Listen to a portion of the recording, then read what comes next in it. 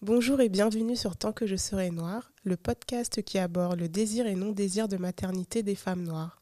N'hésitez pas à vous abonner à la chaîne YouTube et à mettre des petites étoiles sur Apple Podcast. Merci.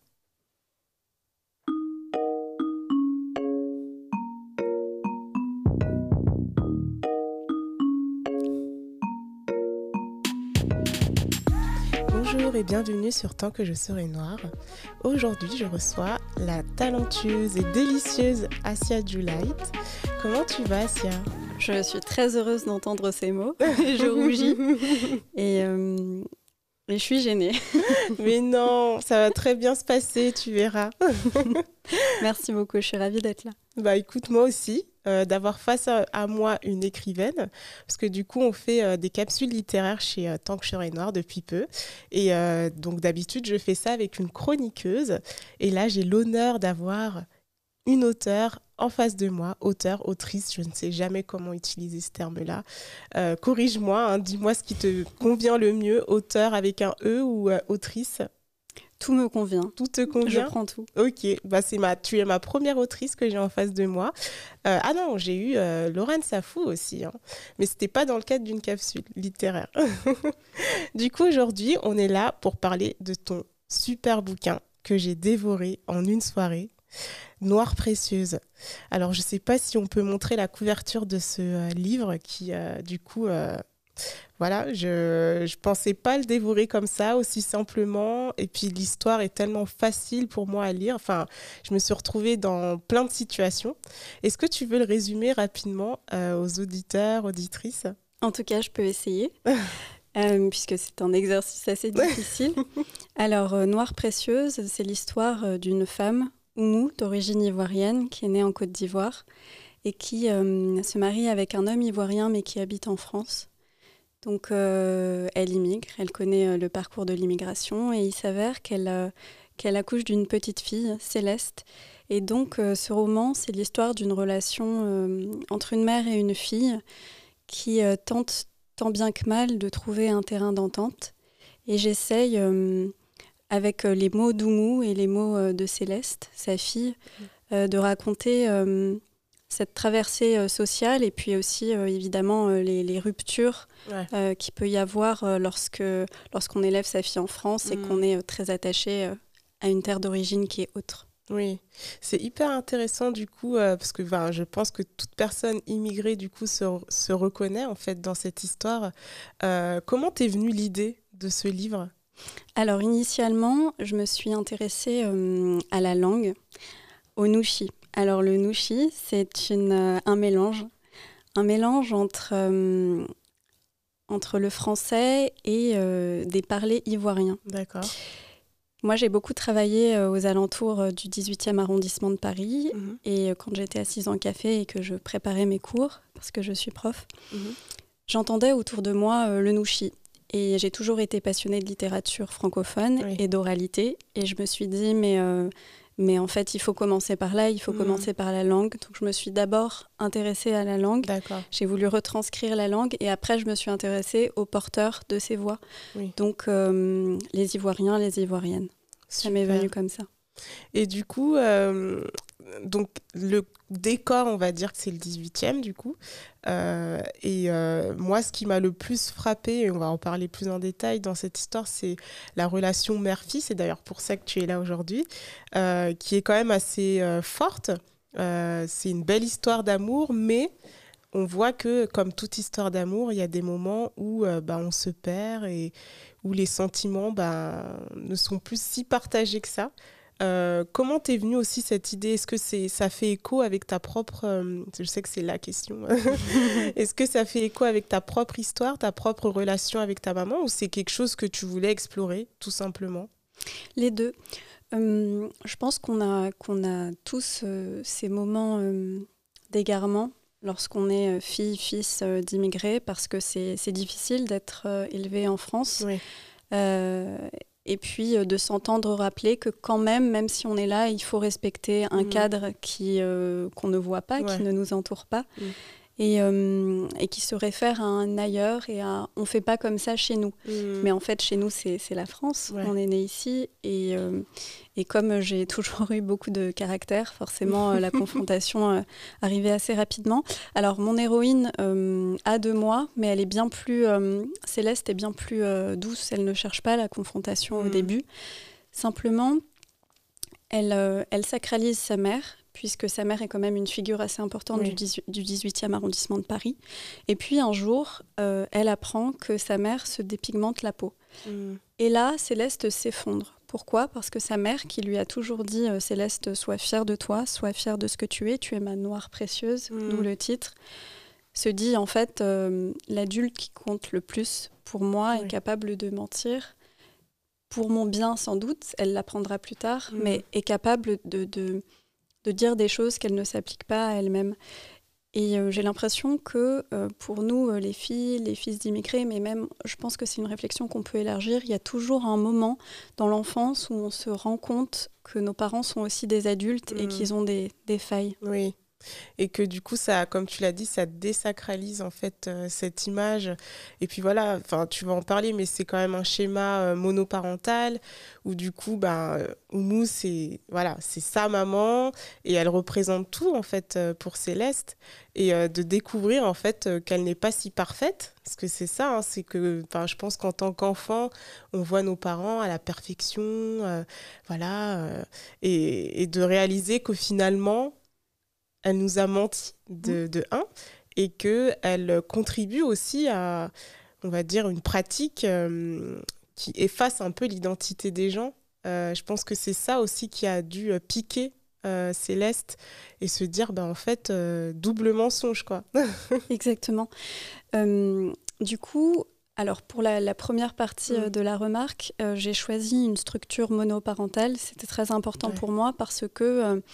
je pense qu'il existe beaucoup de femmes qui pensent qu'elles veulent se marier, mais en fait, moi, je pense qu'elles veulent des enfants.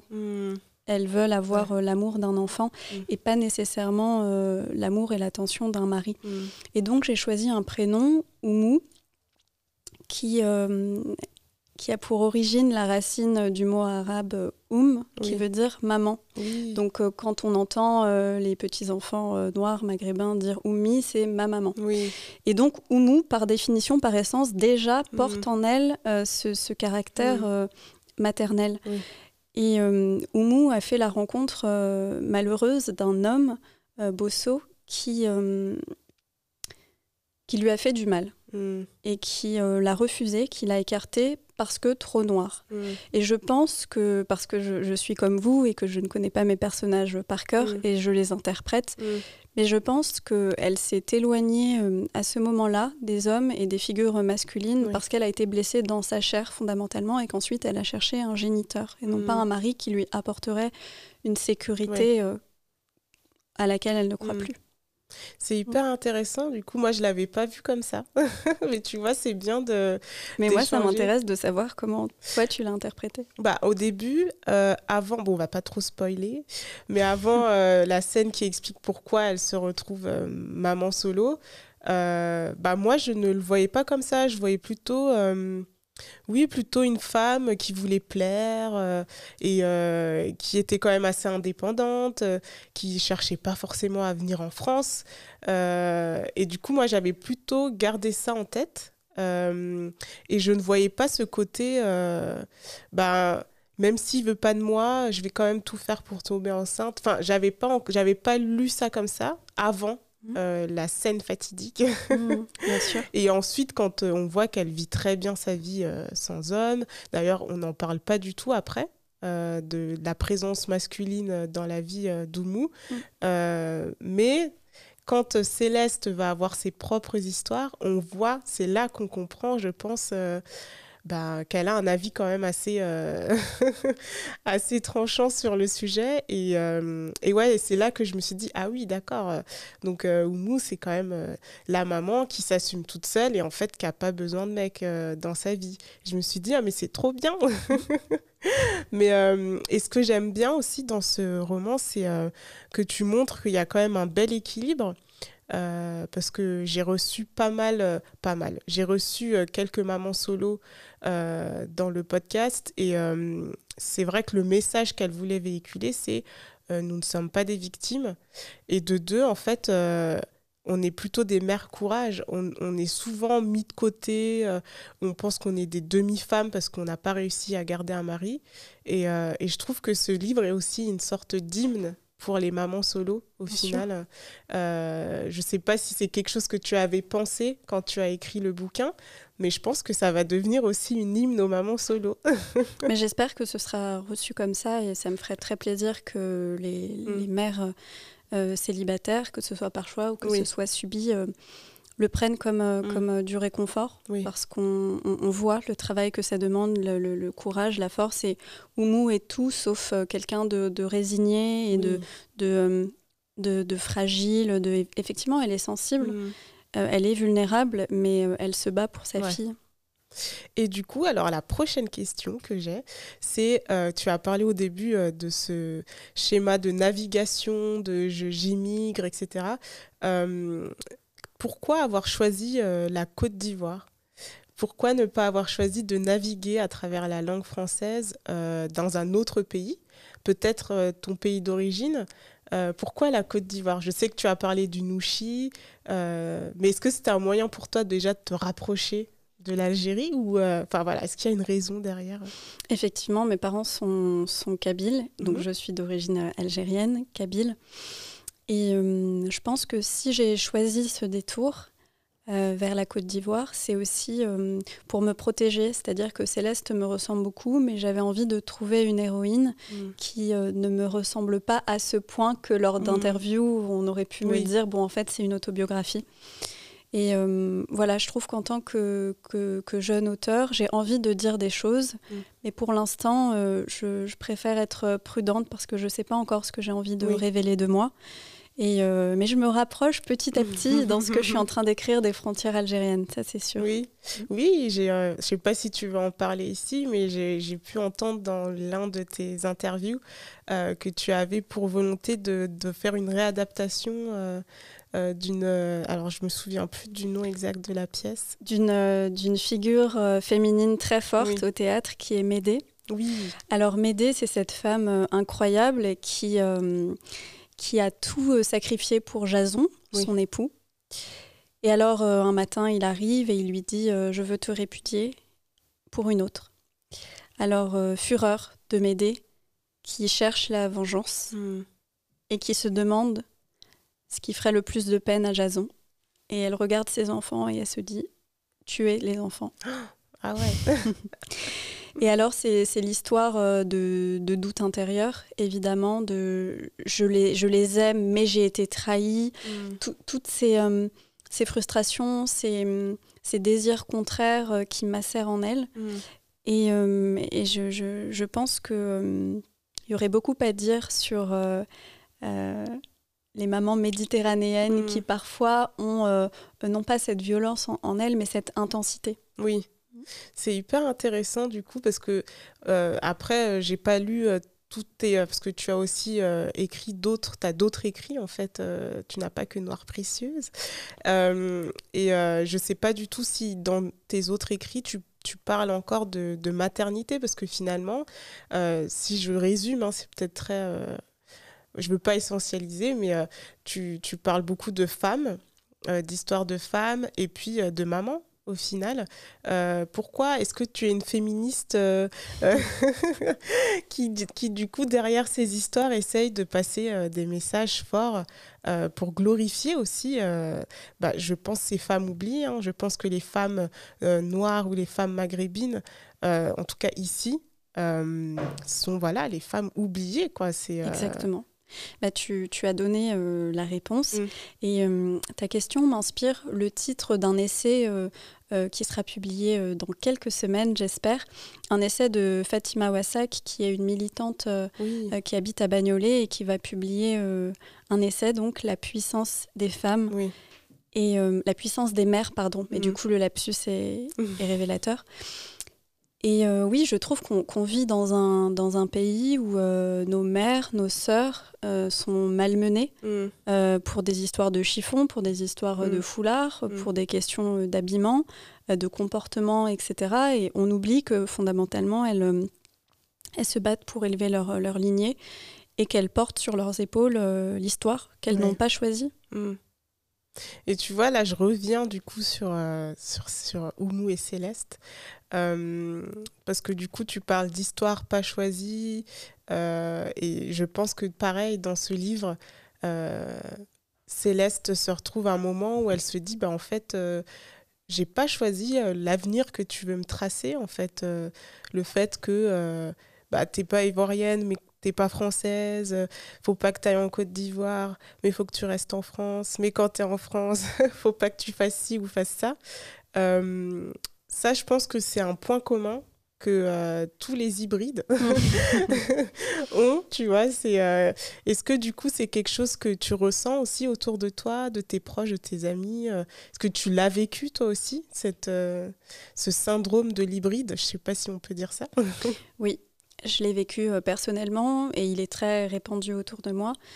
Ces personnes qui ont pris leur destin en main à un moment donné et qui ont remercié leurs parents, remercié dans les deux sens du terme, c'est-à-dire merci, vous avez fait tout ce qui était en votre pouvoir pour tout me donner, mais maintenant, au revoir, je prends mes distances.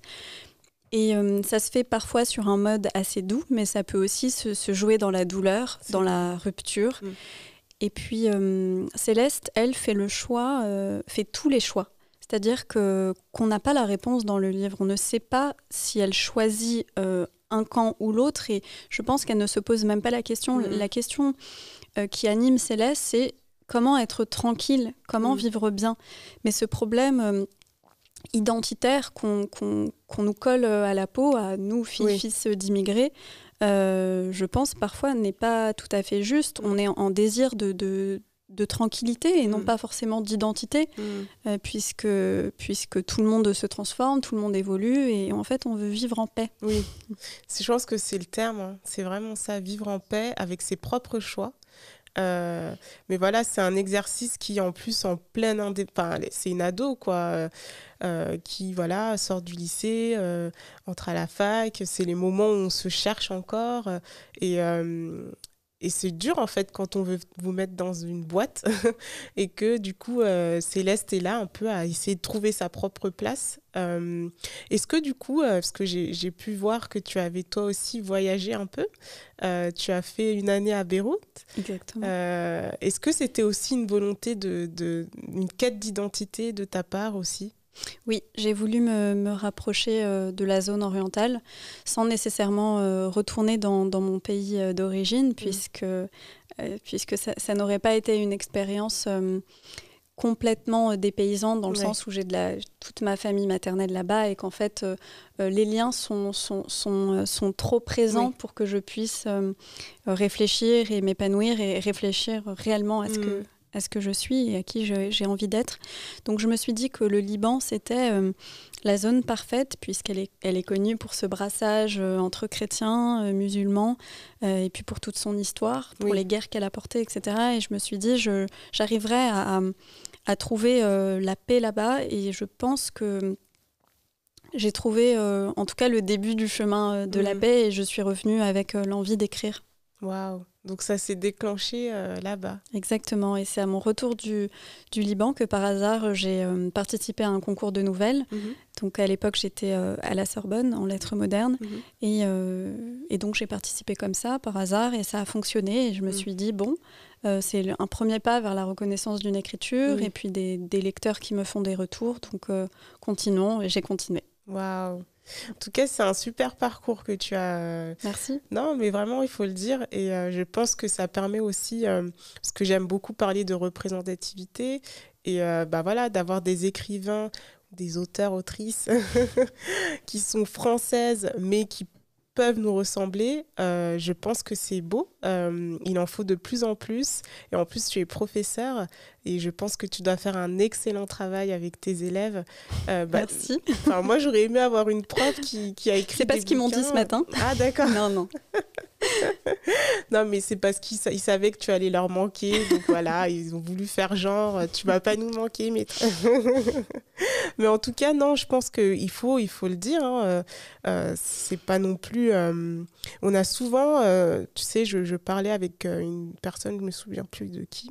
Mais en gros, on se disait que en termes de littérature, c'était Laurent Safou. En termes de littérature, souvent, quand on veut voir des gens qui nous ressemblent, ça va être des gens qui viennent du pays. Donc, ça va être des Africains. Donc, c'est des gens qui vivent là-bas et qui vendent leurs livres ici. Mais des Français d'origine maghrébine ou d'Afrique subsaharienne ou anti, etc., en fait, on n'a pas encore notre place en termes de littérature. Comment toi, tu t'es positionné par rapport à ça? Est-ce que du coup, quand tu écrivais, tu te disais je vais aussi contribuer à ça? Ou tu te voyais plutôt comme une personne humaine qui vit sa vie et qui fait ses bouquins? Non, pas du tout. J'ai toujours eu cette conscience politique et j'ai toujours ressenti la nécessité de créer des figures, des personnages non pas parfaits en termes de représentation, mais des personnages qui nous ressemblent. Et d'ailleurs, la question de la transmission se posait tout à l'heure. Au quotidien, auprès de mes élèves, je leur fais lire des textes, je leur fais découvrir des textes qui les sortent un peu de la France franco-française. Donc ça passe par Dany Laferrière, Amadou Kourouma, etc. Mais parce qu'on a besoin d'entendre nos prénoms. Oui. J'avais un élève il y a 2 jours qui me disait « Madame, je ne comprends pas à l'ordinateur sur Word quand j'écris Philippe ». C'est pas souligné en rouge. Et puis quand j'écris Mohamed, si. Mais c'est réel. Ouais. C'est réel. Ouais. Et donc, oui, bien sûr, en tant que professeur et puis en tant que fervente défenseuse de la transmission, c'était évident que je voulais me diriger vers des personnages qui allaient pouvoir permettre aux élèves de s'identifier, de se reconnaître. Et encore une fois, ça ne veut pas dire tomber dans une forme d'angélisme et se dire je vais représenter le bon musulman, le bon noir. Non, en fait. On vit dans un pays au sein duquel tout est complexe. Oui. On a des identités multiples, etc. Et donc, qu'on soit français d'origine française ou français d'origine maghrébine ou d'Afrique subsaharienne, il faut des personnages qui nous ressemblent dans toute leur complexité et se dire on est digne quand même. Que chacun puisse s'y retrouver aussi. Hein. Je pense que, en tout cas, ça a été le défi a été très bien relevé. Merci. Et du coup, ma question suivante, elle aborde un sujet qui est quand même assez dur, la dépigmentation. Avec Laurent Safou, donc dans l'épisode saison 1, on parlait de colorisme, et ça dans le cadre de la littérature jeunesse. Et du coup, aujourd'hui, ma question, c'est pourquoi avoir voulu parler de dépigmentation? C'est le moment dans le roman où la fracture se fait entre Oumou et sa mère. D'ailleurs, je peux lire l'extrait en question. Donc, c'est dans le premier chapitre. Alors, le contexte, c'est Oumou est chez elle. Et puis, elle passe devant une photographie accrochée sur le mur qu'elle a croisée du regard depuis l'enfance, depuis sa plus tendre enfance. Mais là, elle s'arrête et elle observe. Le regard de Céleste s'attarda sur la surface de la photographie, sur le film brillant qui magnifiait la peau de sa mère, huilée, cuivrée et cendreuse, comme des restes de désastres volcaniques. Sans s'en rendre compte, elle prononça « La femme feu », avant de porter précipitamment les mains devant sa bouche pour rattraper les mots, réprimer leur sens, avaler l'intuition. Elle scruta le dos de ses mains, plissa les yeux pour entrer dans les sillons presque bleus d'une peau noire, immaculée. Céleste paraissait si foncée à côté de sa mère. Elle remit la photographie dans le cadre du miroir et entra dans la salle de bain. Elle se frotta ardemment les mains sous l'eau chaude, mais le noir ne partait pas. Donc c'est le moment dans l'œuvre où Céleste se dit « il y a un problème. Il y a un problème. Il n'y a pas de correspondance entre ce que ma mère me dit, ce que je vois d'elle et ce que je suis moi. Ouais. » Et donc j'avais envie d'en parler, de la question de la dépigmentation, non pas pour jeter la pierre, c'est évident, mais pour dire que déjà c'est un problème sanitaire extrêmement grave. On compte des milliers de morts à travers le monde chaque année à cause de ça. Alors que les marques comme Johnson ou les Réels nous disent on va arrêter de diffuser des termes tels blanchiment dans nos campagnes de publicité. Je trouve ça très hypocrite puisque ces mêmes marques continuent à blanchir visuellement leurs égéries. Oui. Et donc j'avais envie d'en parler parce que je me sens aussi concernée par ce problème, puisque la dépigmentation ne concerne pas que l'Afrique subsaharienne. Tous les pays qui ont été colonisés ont ce même problème en partage, donc c'est un legs de la colonisation. Je pense par exemple à l'Inde, je pense à l'Asie, évidemment, et donc au Maghreb, où il est question de la valeur ajoutée d'une peau blanche. Et effectivement, j'ai des cousines qui se dépigmentent la peau là-bas avec les mêmes produits qu'on trouve en Afrique subsaharienne. Donc c'était pour dire qu'il y a un problème fondamental tout en ne jugeant pas. C'est réellement se dire voilà où on en est, c'est-à-dire voilà ce que l'histoire nous a donné comme bagage et pouvoir expliquer d'un point de vue sociologique ce phénomène-là. Oui. En tout cas, c'est bien amené parce que je pense que tu as dû avoir des critiques, tu as dû recevoir des messages de personnes te disant que tu n'étais pas légitime pour parler de ce sujet, mais c'est bien aussi de rappeler que le colorisme et la dépigmentation ne concernent pas que les Noirs, et ça c'est encore un autre combat, c'est très réducteur je trouve de parler de ça que pour les Noirs. Je pense que c'est, comme tu l'as très bien dit, un legs de la colonisation, et c'est pareil, si on n'en parle pas, pour les autres, ça va continuer. Exactement.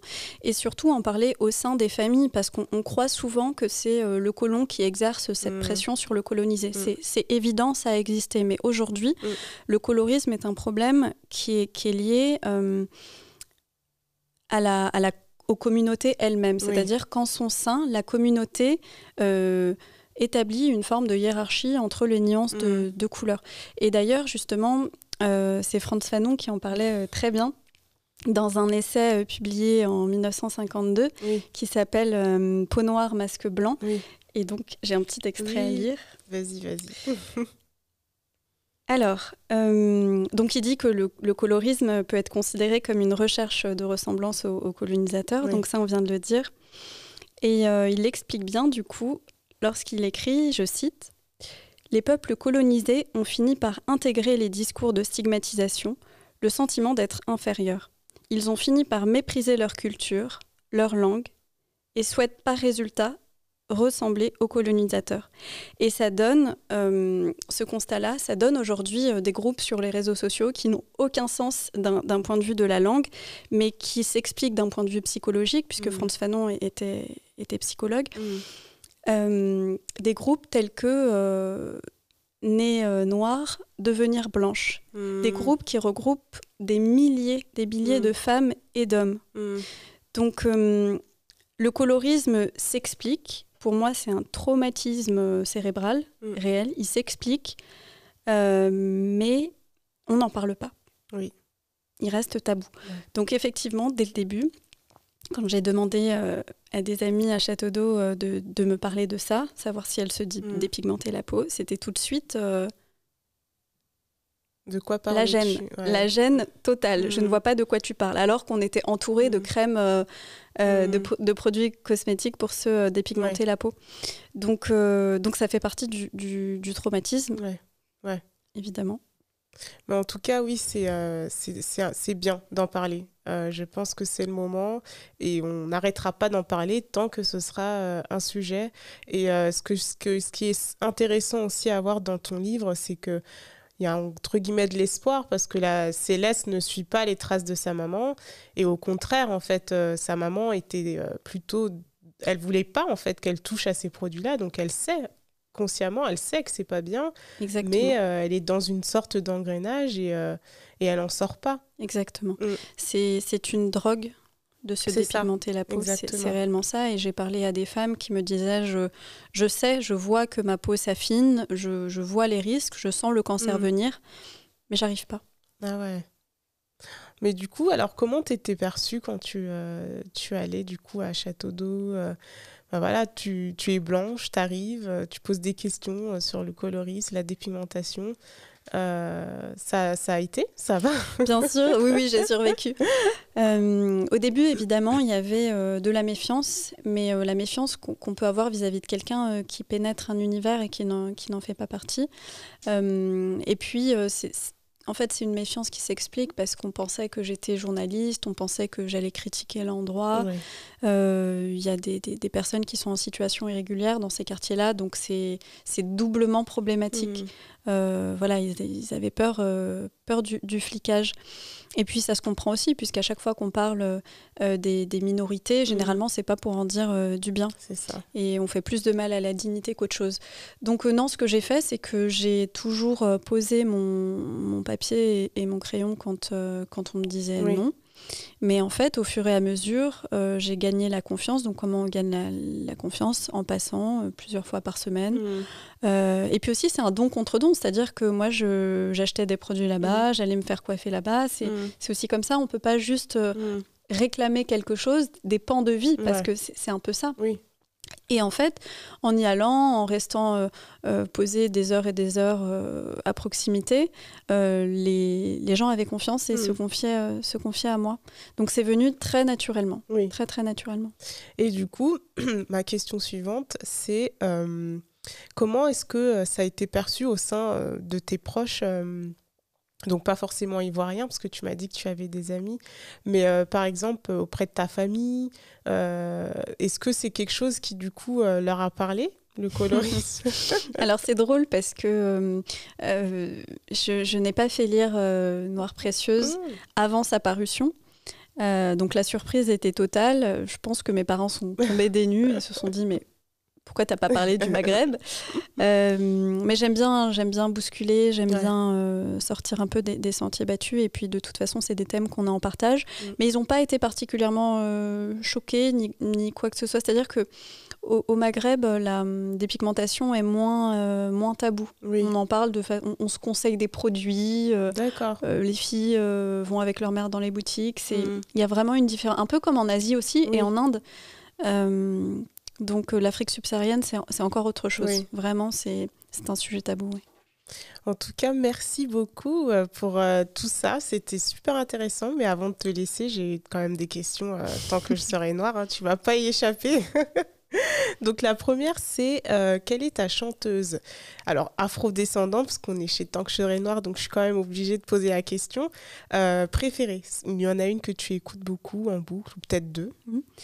Dans le cadre de mes recherches, en ce qui concerne la communauté et la culture ivoirienne, je suis tombée sur une jeune rappeuse ivoirienne qui s'appelle Nash, et que je trouve extrêmement dynamique, énergique, et qui, du coup, utilise beaucoup le nushi dans son rap, qui valorise le nushi. Est-ce que tu as un titre? Peut-être qu'on peut le passer. Oui, je te l'ai envoyé. En fait, il s'appelle Secho. Et je te l'ai envoyé. Oui, mais du coup, je voulais l'effet direct. Et du coup, donc, elle chante du coup en nushi. Et ce qui est intéressant, c'est que tous ces titres parlent de non-résignation, de détermination. Ça va aller, il faut aller de l'avant. Et c'est des choses très simples. Et elle est porteuse d'un beau message lumineux. Donc, elle m'a beaucoup parlé, cette très jeune femme. Tu vois, je ne connaissais pas du tout. Et j'ai hâte de l'entendre. Ça va arriver. Et sinon, tu avais une autre artiste, tu m'as dit. C'est elle.